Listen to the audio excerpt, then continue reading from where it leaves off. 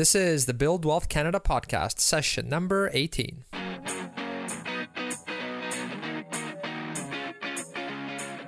Welcome to the Build Wealth Canada podcast, where it's all about becoming debt-free, accelerating your wealth, and taking control of your money. Now, here's your host, Cornell Schreiber. Hey, it's Cornell, and welcome to the Build Wealth Canada podcast. Today, I'm excited to have Rob Carrick on the show, who is the main personal finance columnist at the Globe and Mail. He's also the author of 5 personal finance books for Canadians, and all in all is easily one of the most respected and well-known personal finance experts here in Canada. You can get all the links and resources mentioned on the episode over at buildwealthcanada.ca/18, so just the number 18.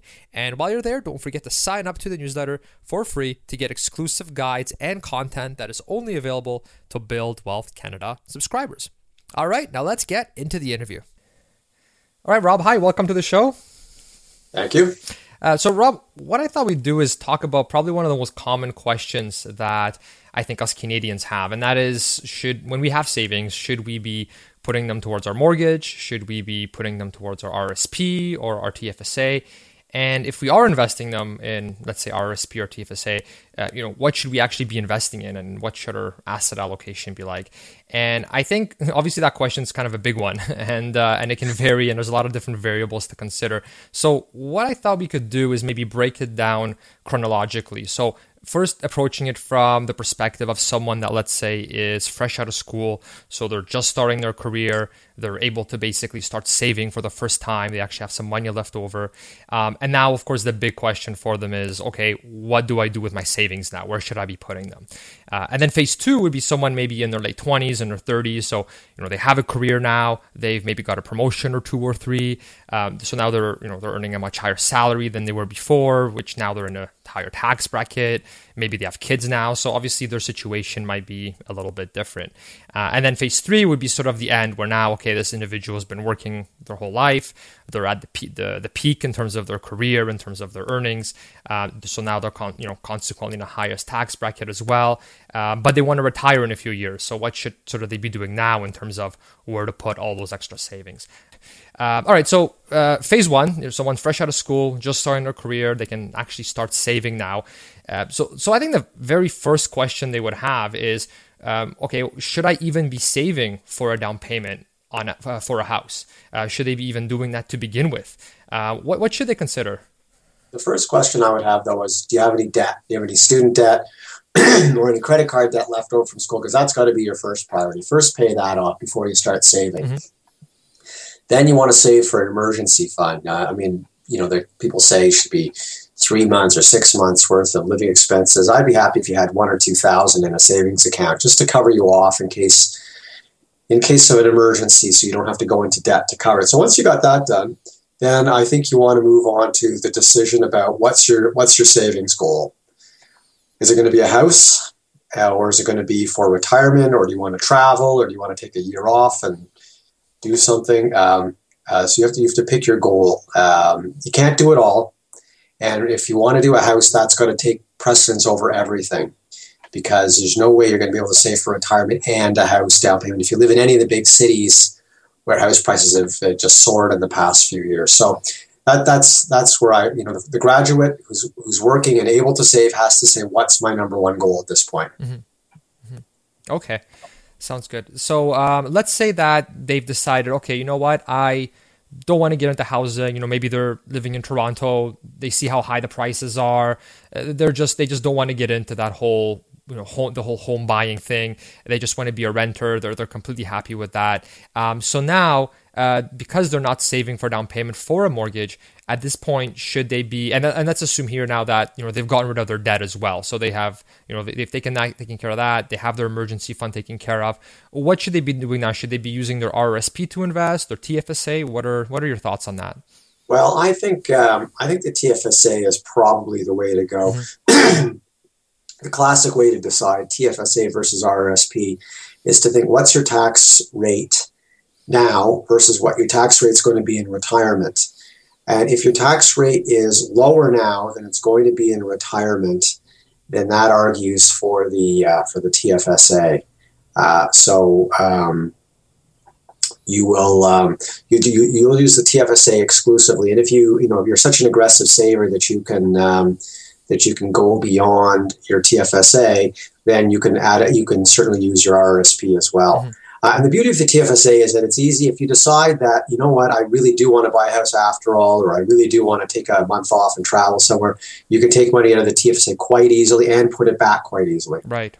Yeah, versus the RSP, there's the home buyer's plan, but I would say there's more hoops to jump through to do that. And now it's one more thing to manage, and you want to make sure you follow all the rules. Whereas with TFSA, it seems a lot more clean, right? Definitely. I mean, the thing with the home buyer's plan is you put money in your RSP and you get like this tax deduction, and that's extra money in a way. So people like that aspect of using the home buyer's plan. But I think the home buyer's plan is it's time to wind that down. It's sending totally the wrong signal about retirement savings. The idea that you use RSPs as like this laundering system for money for your house, it sends exactly the wrong message. Young people are doing really well putting money in their RSPs, and they think, nope, I'm going to take it all out and buy a house, and then I'll pay it back. Most people end up paying it back in 15 equal installments over 15 years. That's the minimum payback period. Mm-hmm. And you know what? You've taken money that could have been compounding over that 15-year period, and you've taken it right out of the RSP. Use a TFSA, as you say, much cleaner. RSPs are for retirement, not for home buying. I honestly, like the home buying industry, talk the government into that. And it's time for the government to say, you know what, let's just get rid of that program. Mm-hmm.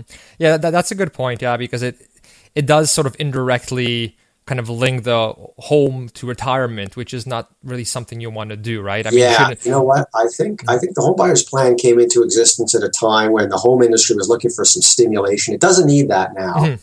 And I think I think we could certainly get rid of that. But in any case, I think the TFSA is the place to go. If you have decided you're not going to go in the housing market, what I think you want to do is be prepared to revisit your housing market decision, because people who in their early 20s think, houses are too expensive, I don't want to get them. You know what they're going to do? They're going to meet spouses, and they're going to get married, and they're going to want to have kids, and they're going to want to have a house at that point. Mm-hmm. So if you're 22, 23, even up to 25, maybe you want to have like a 10-year window or a 5-year window and revisit your housing decision. But meantime, I think you can invest fairly aggressively to build your wealth. Basically give yourself a wealth base that in 10 years' time you can think, what am I going to do with this? I'm going to maybe use it for my house. Maybe I'll just use it for retirement, any number of things. But the idea being that you have some assets to your name. Mm-hmm. Mm-hmm.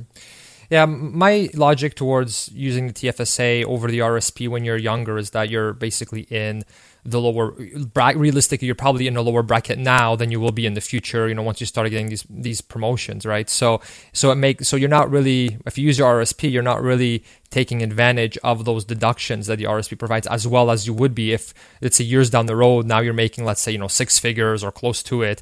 I mean, that's when you can really take advantage of the RSP and take advantage of those deductions. Right. Well, if you put money in a TFSA, in an RSP, I should say, you're going to get a tax deduction at your low tax rate because you're at a low tax rate when you're just starting out. You're not paying a lot of taxes. And then over the years, you're going to be saving a lot of money and building your wealth. And then in retirement, you're going to likely be in a higher tax rate. So basically, you got a small deduction for making the RSP contribution, and you're going to have a big tax bill for taking money out of the RSP when you're retired. That doesn't really compute. Exactly. So I think that's why the TFSA is good. And as you say, when you build up a bigger salary, then the RSP becomes much more of a consideration. For sure. Now, are there any situations where someone that's younger in this position where they should choose RSP? Are there any sort of exceptions that you can think I guess, one situation could be if you're graduating into a great job with a huge salary, maybe that it makes sense at that point in time. One psychological thing that RSPs have going for them is that the money is a little bit difficult to get at. And I've heard a lot of financial advisors say that they're a little bit wary of TFSAs because really you can take money out of your TFSA online. You just log into your bank or your brokerage firm and transfer the cash, and it's really simple. An RSP is much more difficult. You have to pay a fee. A lot of firms will charge you an RSP withdrawal fee, and then there's withholding tax on that. And there's a lot. So basically, there's like a couple of fences you have to get over to get your RSP money, and that psychologically may stop some people from dipping into it frivolously. Yeah. Yeah, like the withholding tax alone. I mean, I can see that being quite a nuisance for people and kind of a surprise for them as well. And now you want to make sure that, okay, how do I deal with that? Did they calculate it correctly? A lot of firms will charge you at least $50 to take money out of an RSP. And that's when you're young and you don't have much in there. That's a fair amount. Yeah, for sure. And then, so let's say, okay, we are now investing, we're using our TFSA. What do you recommend for young people to invest in? Are you a big, do you encourage index investing or do you prefer some other method? No, I'm a big index investing fan. I think it is the quickest, cleanest, most efficient way for the most investors to make the most wealth. It just makes a lot of sense to me. It simplifies investing. I think you get very good results if you stick with it. And it's a good way to put the most money to work because the fees are low. And, if you pick the right investments, it costs little or nothing to buy them and little or nothing to own them. Exactly. Yeah. Yeah. That sounds good. I'm big into, I basically buy index ETFs, broad market index ETFs. And I find that works great. And if you are a younger individual too, you might be working on your career and that's kind of your focus, let's say. So, do you really want to be spending this extra time trying to pick stocks and researching companies? I mean, if you're kind of working on Bay Street and that's your thing and you want this to be your craft, then, by all means, if that's something that you want to really become an expert in, right? But then maybe that's different for you. But I think for most people, we want to invest in something that's simple, straightforward, still earns a good return so that we can focus on other things, whether it's careers, children, finding a future husband or wife or whatever the case may be. One thing I do notice though, I've talked to a lot of, young people about investing in personal finance, done a few sessions on university campuses. And one thing I get the sense of is that young people really are infatuated with the idea of home run stocks. The idea of, I think I'd like to invest, but what they mean is that I want to pick a few stocks and make a lot of money with them. And they think, maybe there's some company I've discovered. It's in some sector that I think is really promising. That's one thing. Then there's other ones you think, I'll just buy Apple or Google or something like that and make a lot of money. And exactly. I really, really think that's such a bad idea. You need diversification, especially when you're working with a small amount of money. And it's just pure guesswork when you're buying individual stocks. I mean, you probably need about 12 to 24 stocks to have a properly diversified portfolio. And it's not really efficient to invest small amounts of money in individual stocks. ETFs or index mutual funds are a much better way to go when you've got a substantial portfolio and or you're very interested in researching stocks. By all means, branch out, but start with the index fund product, I think. For sure. Yeah, I think the stock picking thing, it's definitely has to be made clear, I think, to a lot of younger people that it's not something that's very passive. You actually have to do a lot of research beforehand. And then once you actually do pull the trigger, you actually have to stay on top of it to make sure that it is still a good investment. So it's not passive like index investing. And then also, they're competing now with analysts and people on Bay Street and Wall Street that basically do this for a living nonstop, right? And so now you're sort of you're kind of trying to think, okay, you can out analyze them and figure things out better than they can. It can be done, I guess, I suppose, but it's a lot of work. The way I look at it, you can lose like 25-30% of your money like in an afternoon if you have the wrong stock. Yeah.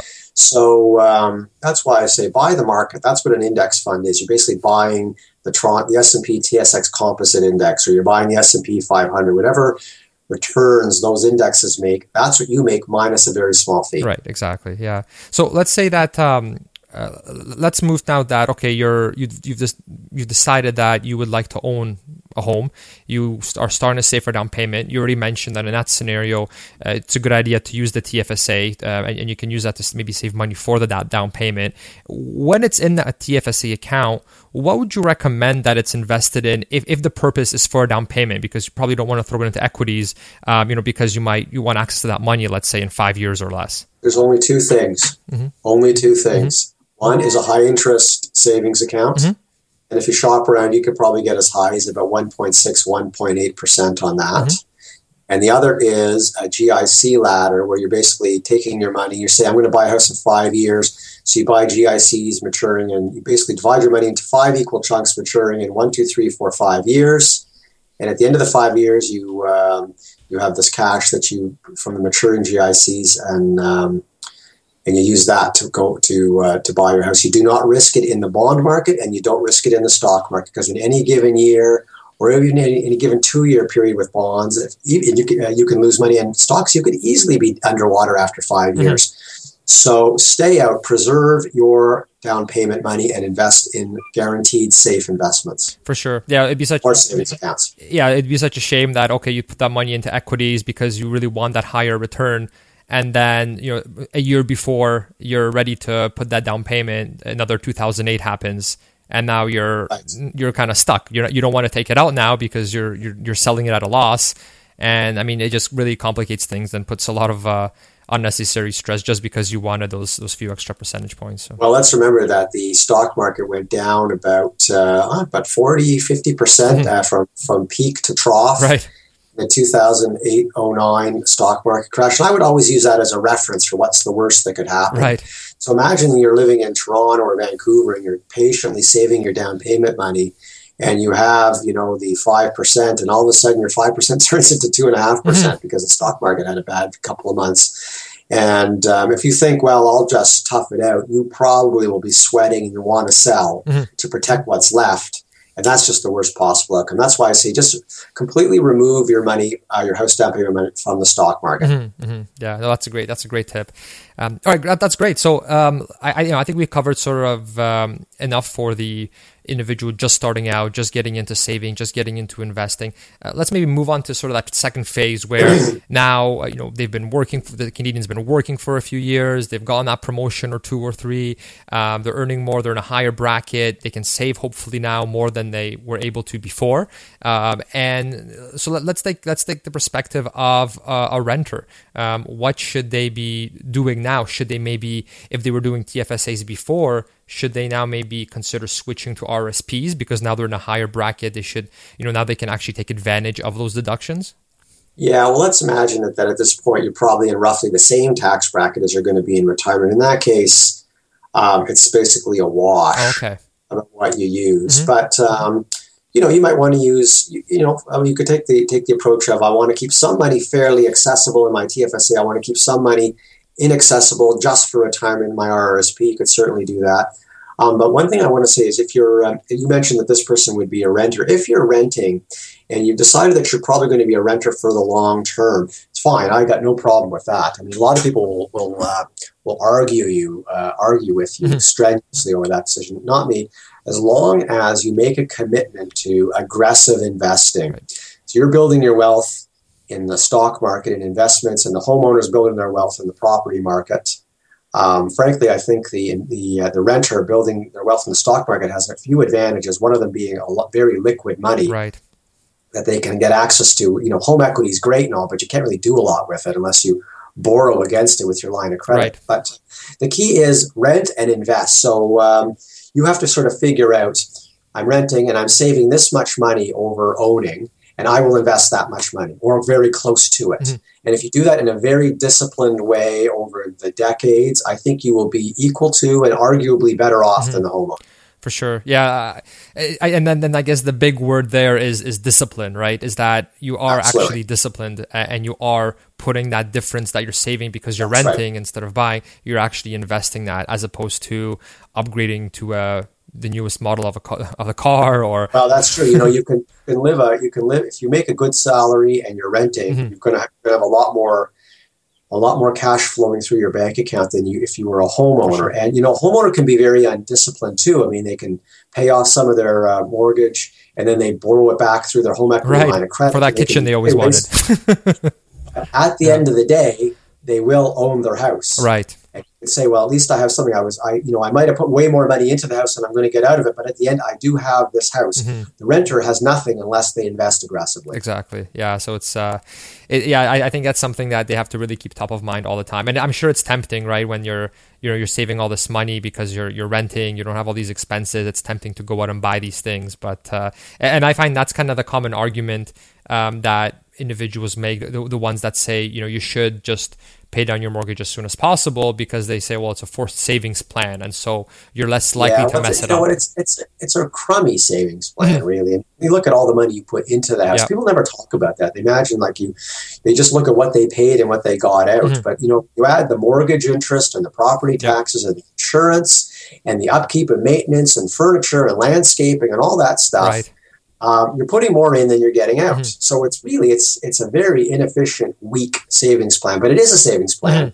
And the renter has to really hustle to come out, with something at the end. But if they do, I think you can be in great shape. And, there's so much more flexibility. You need to move cities because you want to change jobs. Right. So you don't have to go through the whole rigmarole and expensive rigmarole of moving. You just you give your landlord notice and go find another place. And then at what salary level would you recommend that someone would consider now putting their money into an RSP instead of a TFSA? It's very tough to say. I don't know. I mean, I would say maybe when you're getting up into the high, getting close to six figures. So, but it depends what career you're in and, what your salary trajectory is. And do you think you're going to have a lot of money? Are you having a lot of success saving for retirement? You're going to have a big retirement savings portfolio. Do you have a company pension as well as an RSP? If you do, then you're probably going to be in a high tax bracket when you're in retirement. Right. If you're only able to save modestly and you're not going to have a company pension, then you may not be in a very high tax bracket in retirement. So, you may be making withdrawals from your RSP and not getting a big tax because your total income isn't that high.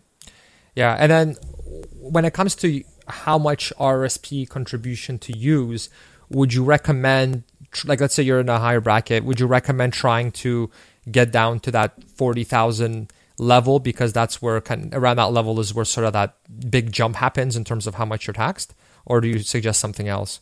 Well, I don't know. You know what? I think people sometimes get a little bit caught up in the tax minutia of investing. I think the thing to do is, you can have your TFSA, you can have your RSP. You know what? There are optimum outcomes and there are less optimum outcomes. But the fact that you're saving and putting money away regularly, I count that as the number one goal.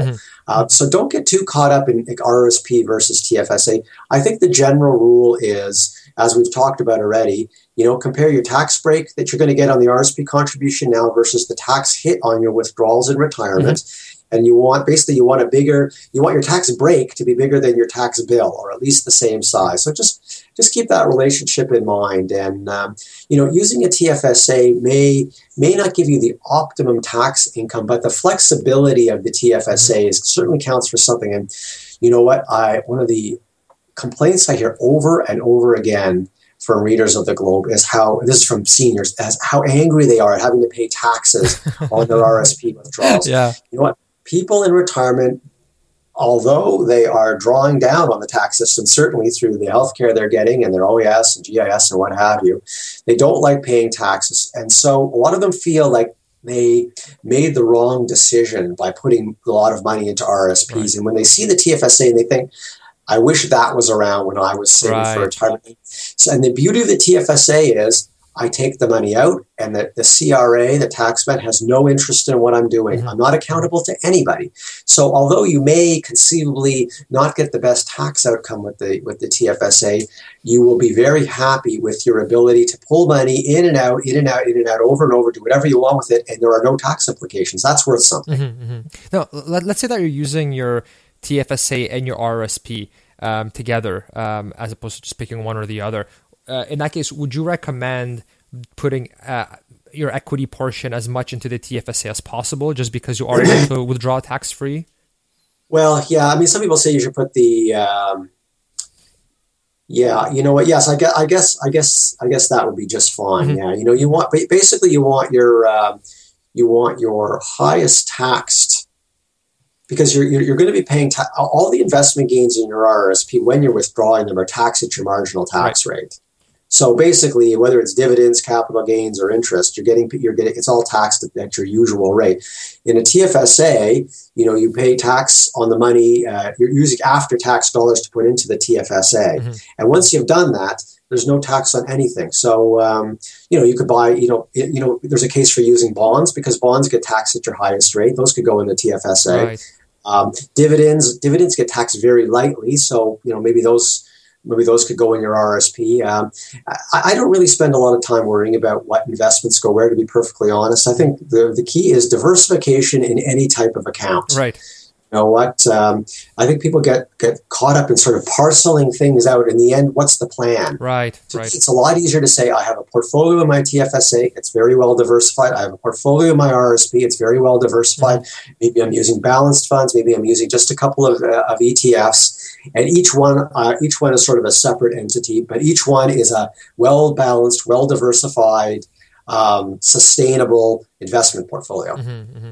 Yeah, that's a good tip. And yeah, I can see that being a bit dangerous where someone's looking into sort of all these little details and exceptions, should I do RSP or TFSA? And then at the end of the day, they aren't putting money into either because they haven't decided yet sort of what the optimum. Yeah, what I can see if you've nailed everything down, right, and you want to get into that, sure. Mm-hmm. But I think, let's just cover the more important things first. Are you investing? Right. Yes or no? That's a big question. Are you using a TFSA RSP? I don't really care which one you're using, as long as you're investing. And then once you've mastered that, and you've got a good program, then we can decide the right account for you and the right investments for you. But I think most people just get doing something. That's better than nothing. Right. Yeah. So phase one is actually start investing using an account that is actually tax sheltered. Right. So if you told me that you just started investing and you bought a bank mutual fund and you stuck it in an RRSP, I would say, well, that's maybe not what I would do, but just the fact that you've gotten going and are putting some money away, I think that's not bad at all. Right. Or you've actually, at least you got some momentum going, right. as opposed to deciding for a year what to do and how to split it. And that's right. Exactly. Yeah. And then doing something that isn't optimum is better than doing nothing. Right. Exactly. Yeah. No, that's a good tip. Yeah. I like to get into the details on the show, but for sure I recognize that it's very dangerous sometimes to get into too much detail because it can prevent someone from wanting to. It kind of delays the taking action, right? And now you're not investing anything, right? Exactly. Yeah. And one thing we didn't cover that kind of in a previous phase yet is the subject of asset allocation. So now, now that you're a bit older now in this particular scenario, what would you recommend your asset allocation to be versus when you're in that younger phase versus when you're in that older phase? Do you have a certain rule that you would prefer? I know there's a lot of sort of different opinions on the matter. Yeah, there are a lot of different rules. Mm-hmm. So when you're young in your early 20s, I think you could be 100% equities without any problem. Mm-hmm. And if you're a little bit worried about that, so maybe 10 or 20% bonds. And then from there on, once you get into your 30s and 40s, there's three different rules of thumb. There's the old-fashioned rule of thumb, which is your age, basically 100 minus your age is your allocation to stocks, mm-hmm. and then the rest would be bonds. And then we're living longer. We're going to need our money to grow longer. So there's 110 minus your age is your allocation to stocks. And I've even heard 120 minus your age, based on the idea mm-hmm. that you may retire at 65, but you may live to 95, right. and you're going to need your money to keep growing. So I would look at those, but I would say, you have to say to yourself, am I comfortable with that much money in stocks? And if you're not, then go a little less. Mm-hmm. These rules are not hard and fast. And if you asked like 6 different money managers what they thought the right mix was, you'd probably get 6 different answers. Right. There's no right answer. The answer is you use a lot of guidelines and rules of thumb, and then you size them to fit yourself. Mm-hmm. Mm-hmm. For sure. And I think the big question too is how much losses can you stomach over the short term, right? Because what? People always overestimate their ability to sustain losses. Mm-hmm. So, as we were just talking about a couple of minutes ago, the stock market in 2008 and 09 went down 40-50% from its peak to its worst point. Mm-hmm. And I think for the calendar year 08, it was down about 30%. The TSX was down about 33%. Now, the lesson we learned there is that it was horrifying when it happened, but, if you had kept invested and put more money in, you'd have made quite a bit of money. The stock market's 10-year average annual return is still about 8%. Mm-hmm. It's 8% over the 10-year, it's 8% over the 20-year, and it's 8% over the 30-year. Mm-hmm. So just stick with it over the long term. But you have to although we can talk about, the long-term focus, you do have to, as you said, Think about your ability to tolerate the short term. And that's why you own bonds. You don't own bonds to make a lot of money in the bond market. You own bonds because you want something that's not falling when stocks are falling. Yeah. Yeah, and that was one of my one of my biggest regrets was when I was fresh out of university, kind of in my first career, basically 2008 happened, and so everyone kind of around the office is pretty upset. They're talking about how much money they're losing, and so as an impressionable university grad, you kind of get a little scared from stocks, and so that was why back then I said, you know what, I feel more comfortable with real estate. I've researched it already. I'm just gonna try to get into into real estate investing. I'm gonna try paying down my mortgage as quickly as possible, and that was kind of the route I took. But now, in retrospect, and knowing what I know now, if I just instead invested that money, just consistently invested, right, a percentage of every paycheck, just into indexes during that time, things would have been even better now. So, kind of kicking myself for it. But yeah, learn the lessons. Don't get scared off. But you know what? You to my point a moment ago, you did something, and don't beat yourself up. You took a stand, and you followed it through, and you had a plan, and that's not bad. Yes, there's always better things we could have done, but to have done something, I think that you deserve a lot of credit for that. But I think a lot of millennial or Gen Y investors are in exactly the same boat as you. They watched the market meltdown in 2008. They may still remember the tech wreck in 2001, 2002, and they're very gun shy about stocks. Right. And that's a shame, because I think there's a lot of money to be made over a lifetime in the stock market. And I think you need to get confident with stocks, be able to ride the short-term volatility, and just put it to work for over 40 years for yourself. That's how you're going to make your retirement portfolio. It's not going to be in property or real estate. Real estate is a place to live for most people. It's not an investment, although it was for your parents, but it's not going to be for you. And that's why I say you got to build some wealth that's separate from the housing market. Yeah, I think the common misconception is and you mentioned this before when you talk to a lot of recent graduates, and their kind of idea of investing in the stock market is finding that hot stock that performs really, really well, and then they might get scared that, oh well, what if that company goes under, or what happens then? I might lose all my money, right? And so that's kind of at least that when I started off, that was kind of my definition of risk, is that I could lose all my money, right? Because if I invested in this company and it goes belly under, or there's a scandal, I could lose everything. And so it was scary. But, as you get more educated on the subject, you learn that, okay, well, if you're buying indexes, that's a whole nother story. Risk is more about volatility as opposed to just you're going to lose all your money, right? Not every company is going to go bankrupt, and you're not going to lose everything. It's a different definition of risk. That is true. Now, I think young people have like this strange two-prong view of stocks. On one hand, they want to get rich quickly in the stock market, but on the other hand, you'd say, well, now you're investing for your retirement. This is your RSP or your TFSA, and we're taking the long term. And this is serious stuff. Then all of a sudden, they get all worried about stocks, and they say, well, I don't know if I want to have any money in stocks, or maybe just a little bit in stocks. And the thing is, when you're making the long-term commitment, you're not talking about short-term speculation and betting on stocks. That's not something I think you should do when you're young. But the long-term investing is definitely something you should do. There, I think up to about age 30, you can easily go 100% stocks. And if you lose 30% one year, you go, okay, that was a bad year. I think what I'll do is I'll put some more money in and buy low. That's what you do. You don't pull back. You jump in. This is a great opportunity. There's nothing is better for young investors than a big market crash when they have money to invest. Exactly. Because you're going to be buying at a low, and 40 years from now, you're going to be thinking, what a great entry point that was. And what if you're in your, let's say, okay, up to your 30s, you went 100% equities. Let's say now you're in your 30s, and you feel, you know what, I can definitely stomach the volatility. I can handle it and not panic sell when there's a drop. What are your thoughts there about keeping it in 100% equities at that point? I think you could do that till about the time you have kids. Having kids kind of sobers you up financially, makes you a little more responsible, makes you think a little bit more about the future. Maybe that's around the time that you're going to want to be ratcheting down the risk a bit. Maybe you go like 20% fixed income or 30%. But that's also the time you're going to be investing in RESPs for your kids. And there, you can go pretty aggressive too. Because if you open an RESP for your kids 1 or 2, and you expect to go to university when they're 18, well, that's a good long time to get the stock market working for you. Yeah. Yeah, and then because you're saying once you have kids, you're putting a bit more into fixed income.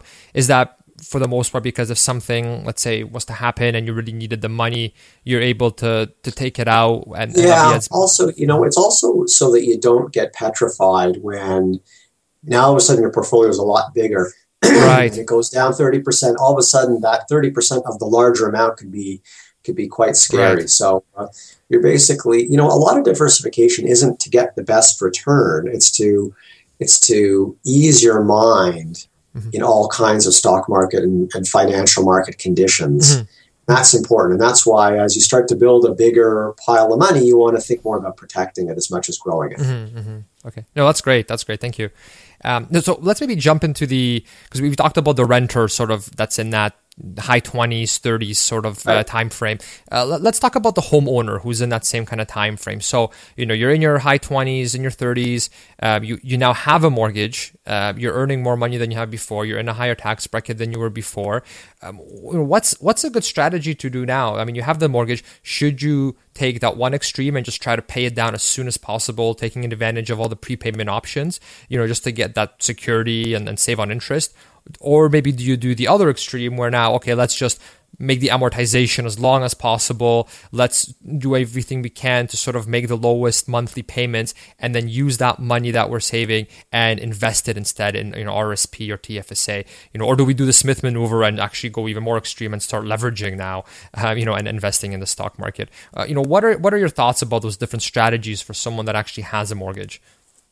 Well, I think that people are too mortgage obsessed right now, and I understand why they are, because people who buy houses today, especially in the larger cities, are taking on huge mortgages. The average prices are, $400,000, $500,000, $600,000 or more.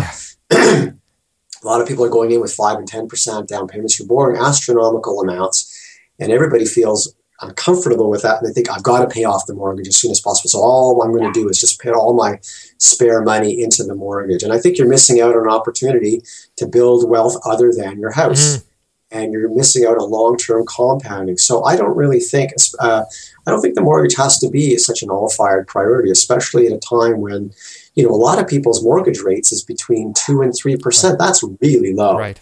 You're paying not a lot of interest. So, a good strategy to think about is make your biweekly accelerated payments. So your 25-year mortgage all of a sudden goes down to roughly 22 years automatically, and invest. Invest your extra money. Don't pay down the mortgage. Now, if you have a little bit, if you get a tax return, tax refund, you could put that down against the mortgage. If you have a little windfall of money here or there, a bonus or something like that, you can put that down against the mortgage. But to take a big chunk of your free cash every payday and say that goes to the mortgage, not into my investments, I think you're missing out on a big opportunity. And I know you think, well, when I stop paying the mortgage, I'll get aggressive on investing, but you may not. There may be other things coming up in life that prevent you from doing that. I think having money going into the stock market in your late 20s and 30s is money that will have 20, 30, 40 years to compound, and it's a tremendous wealth generating opportunity. Or you pay off your mortgage eventually, and then you say, okay, now let's get a bigger house. That's how life goes, because and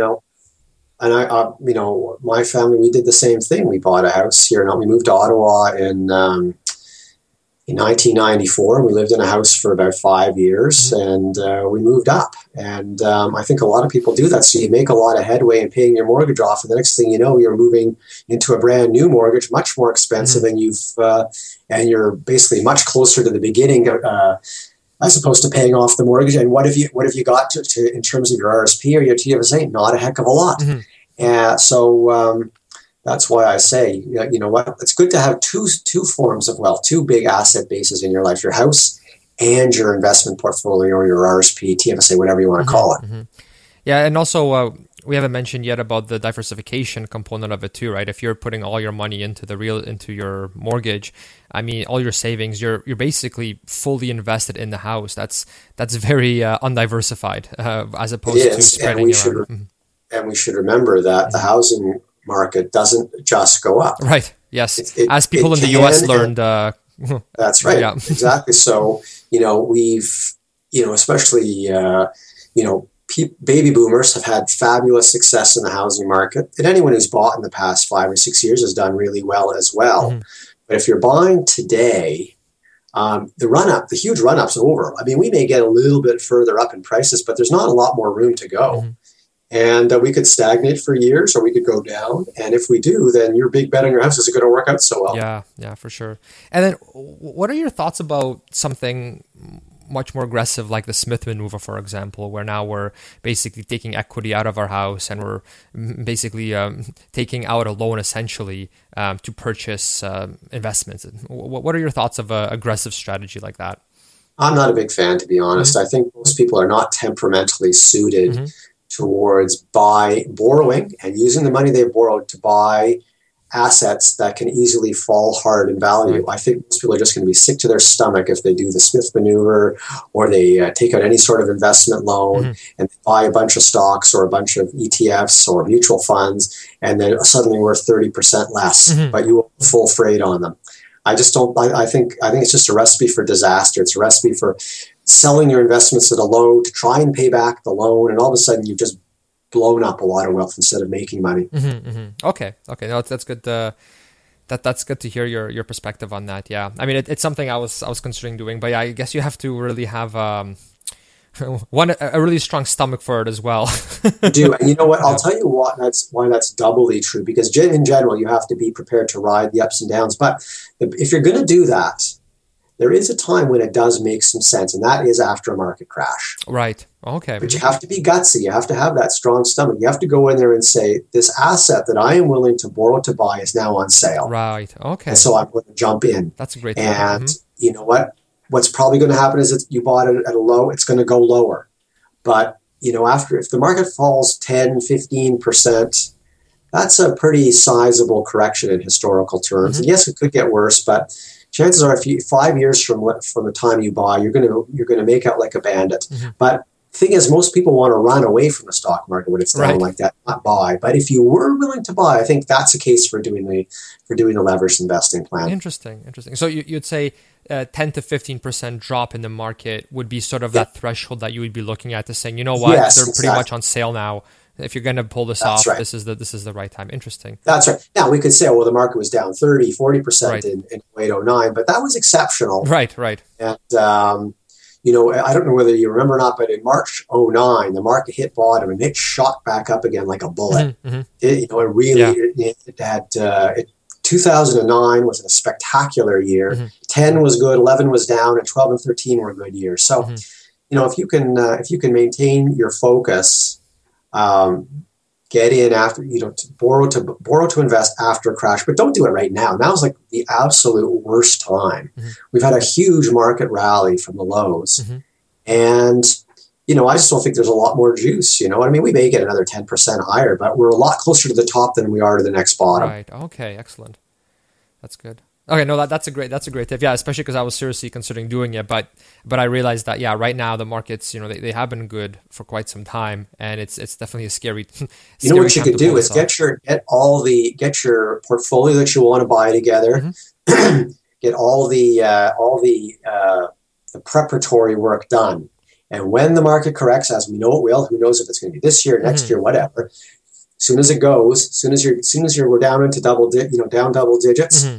Jump in. You're all ready to go. You know exactly what you're going to do, and you're all ready to do it. Mm-hmm, mm-hmm. Okay, no, that's great. Thank you. That's I'm gonna have to research it some more, but it's good to get your perspective on that. That's great. Thank you, Rob. I think we can go maybe to the last phase of somebody that is now getting really close to the retirement. Maybe, they want to retire in a few years. They're at their sort of peak earnings right now. They're sort of at the highest they're probably going to be in their career. If they had kids, they've probably moved out of the house by now. So now they have even more disposable income. So at this point, if you're a renter, How do you decide between the whole RRSP versus TFSA debate? Are you now pretty much hoping to go heavily into RSPs because you're in that high bracket? Yeah, I would think so. Now would be the time for RSPs. But you know what I think? I think if you're a renter and you're investing a lot of money, you're probably maxing out your TFSA and using RSPs. Right. Yeah. Keeping in mind that the TFSA is you are done with the tax side of things. So it may not be quite the optimum tax situation, but think how great it would be in retirement to be able to just go scoop money out of your TFSA as you need it, and there's no tax implication. You don't have to worry about the OAS clawback or GIS clawback. I think there's a lot to be said for having a good reservoir of TFSA retirement savings. Yeah, that'd be good. Just maybe use a bit of your RRSP just to be in those really low brackets. And then if you need anything extra, you take it out from the TFSA. Yeah, exactly. Right? You basically can structure your income according to what works for however you end up. You basically have, you have the RSP bucket, the TFSA bucket. You'll have CPP and OAS and maybe your pension. Company pension, and you just basically you try to optimize your income so that you get the lowest tax bill. For sure. And then what if you're now in that situation, but you're not a renter, you're actually a homeowner? Should your goal at this point, because you're looking to retire in a few years, should your goal at this point be, if you're not mortgage free already, should your goal be to become mortgage free by retirement so that you don't have that cash flow hit every month? Absolutely. I could not stress that more. I think the ideal situation is to get your mortgage paid off, maybe 10 plus or minus a couple of years in advance, 10 years plus or minus a bit in advance of retirement, so that you can really power on to the retirement savings in your peak earning years. And go into retirement. You should go into retirement with zero debt, really. I mean, it's happening.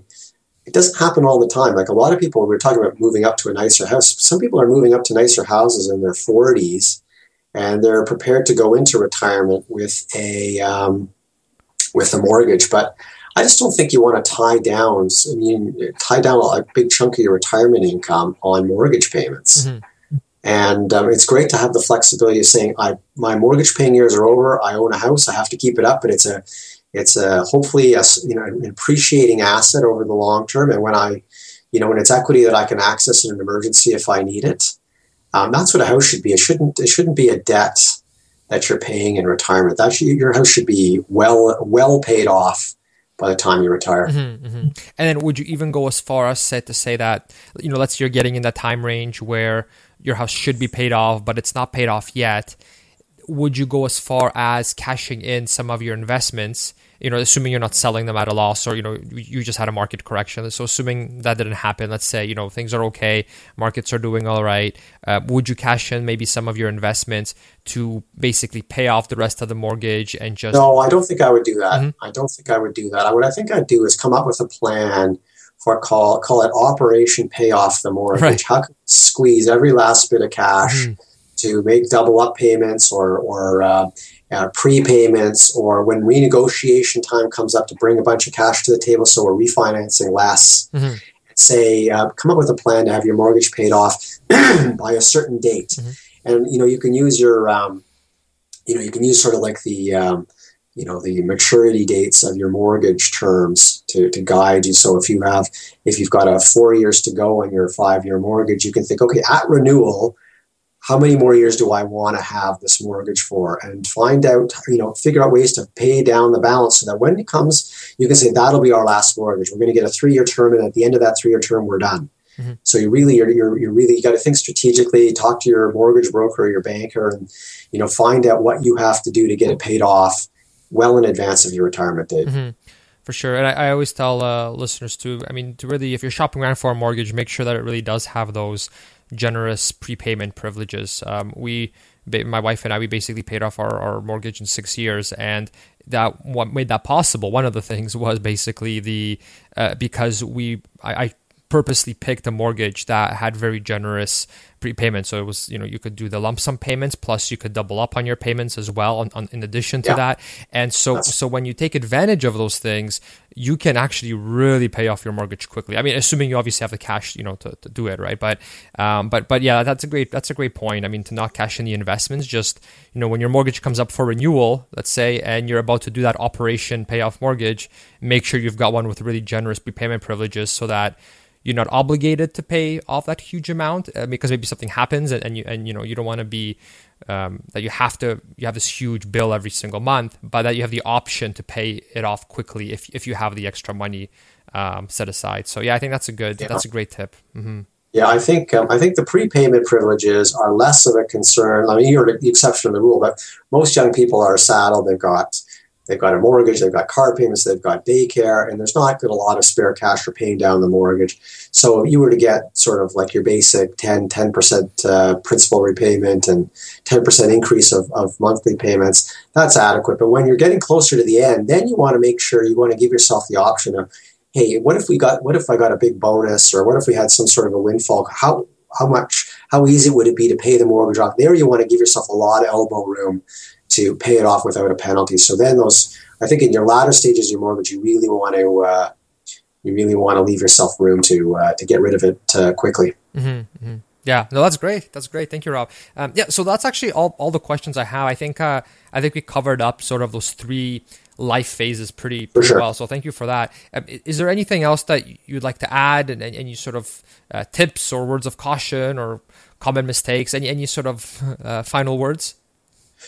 I think I'll just come back to something I said near the beginning, and that is, worry less about doing the perfect thing and worry more about just doing something, trying to, cut down your debts, get on a regular investing program, buy a house you can afford comfortably so that you can pay the mortgage and meet your other expenses and still have money to save. I'm a big believer in balance, trying to do a little bit of everything and not getting too weighed down with any one thing. Mm-hmm. Yeah, that's great. Thank you so much. And Rob, where can our listeners learn more from you as well? Well, just Google me, Rob Carrick, and just put that into Google, and you'll see my stuff on the Globe. You'll see my own website, my videos, my blog, my columns in the paper. It's all there. That's great. And you have some books as well that you published. That's true. I have a book. It's called How Not to Move Back In with Your Parents. It's a book for millennials on how to manage your money so you don't have to move back home. Mm-hmm.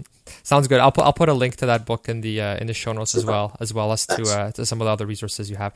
That's great. Thanks so much for coming on. I thought that was extremely valuable, and I'm sure the listeners will like it as well. And thank you so much. Glad to do it. Take care. All right, take care. Bye. Okay, bye-bye. All right, I hope you enjoyed the interview with Rob, and you can get all the links and resources mentioned in this episode over at buildwealthcanada.ca/18. So just the number 18. Also, while you're there, don't forget to join the Build Wealth Canada community by signing up for free to get exclusive guides and content that is only available to Build Wealth Canada subscribers. Also, as a subscriber, you'll also be the first to know of any giveaways that we will continue to have here on the show, where you can win some really great prizes from the many expert guests that come out and get interviewed. Lastly, if you are an iTunes user, I'd definitely appreciate it if you gave this podcast a rating. It helps a lot in getting great guests on the show like Rob. And if there is a guest or subject that you'd like covered, you can let me know there too in the review, or you can send me a tweet or an email or whatever you'd like, and I'll do my best to cover your question on a future episode of the show. All right, so thank you in advance. I look forward to hearing from you, and talk to you soon. All right, bye. Thanks for listening to the Build Wealth Canada podcast at www.buildwealthcanada.ca.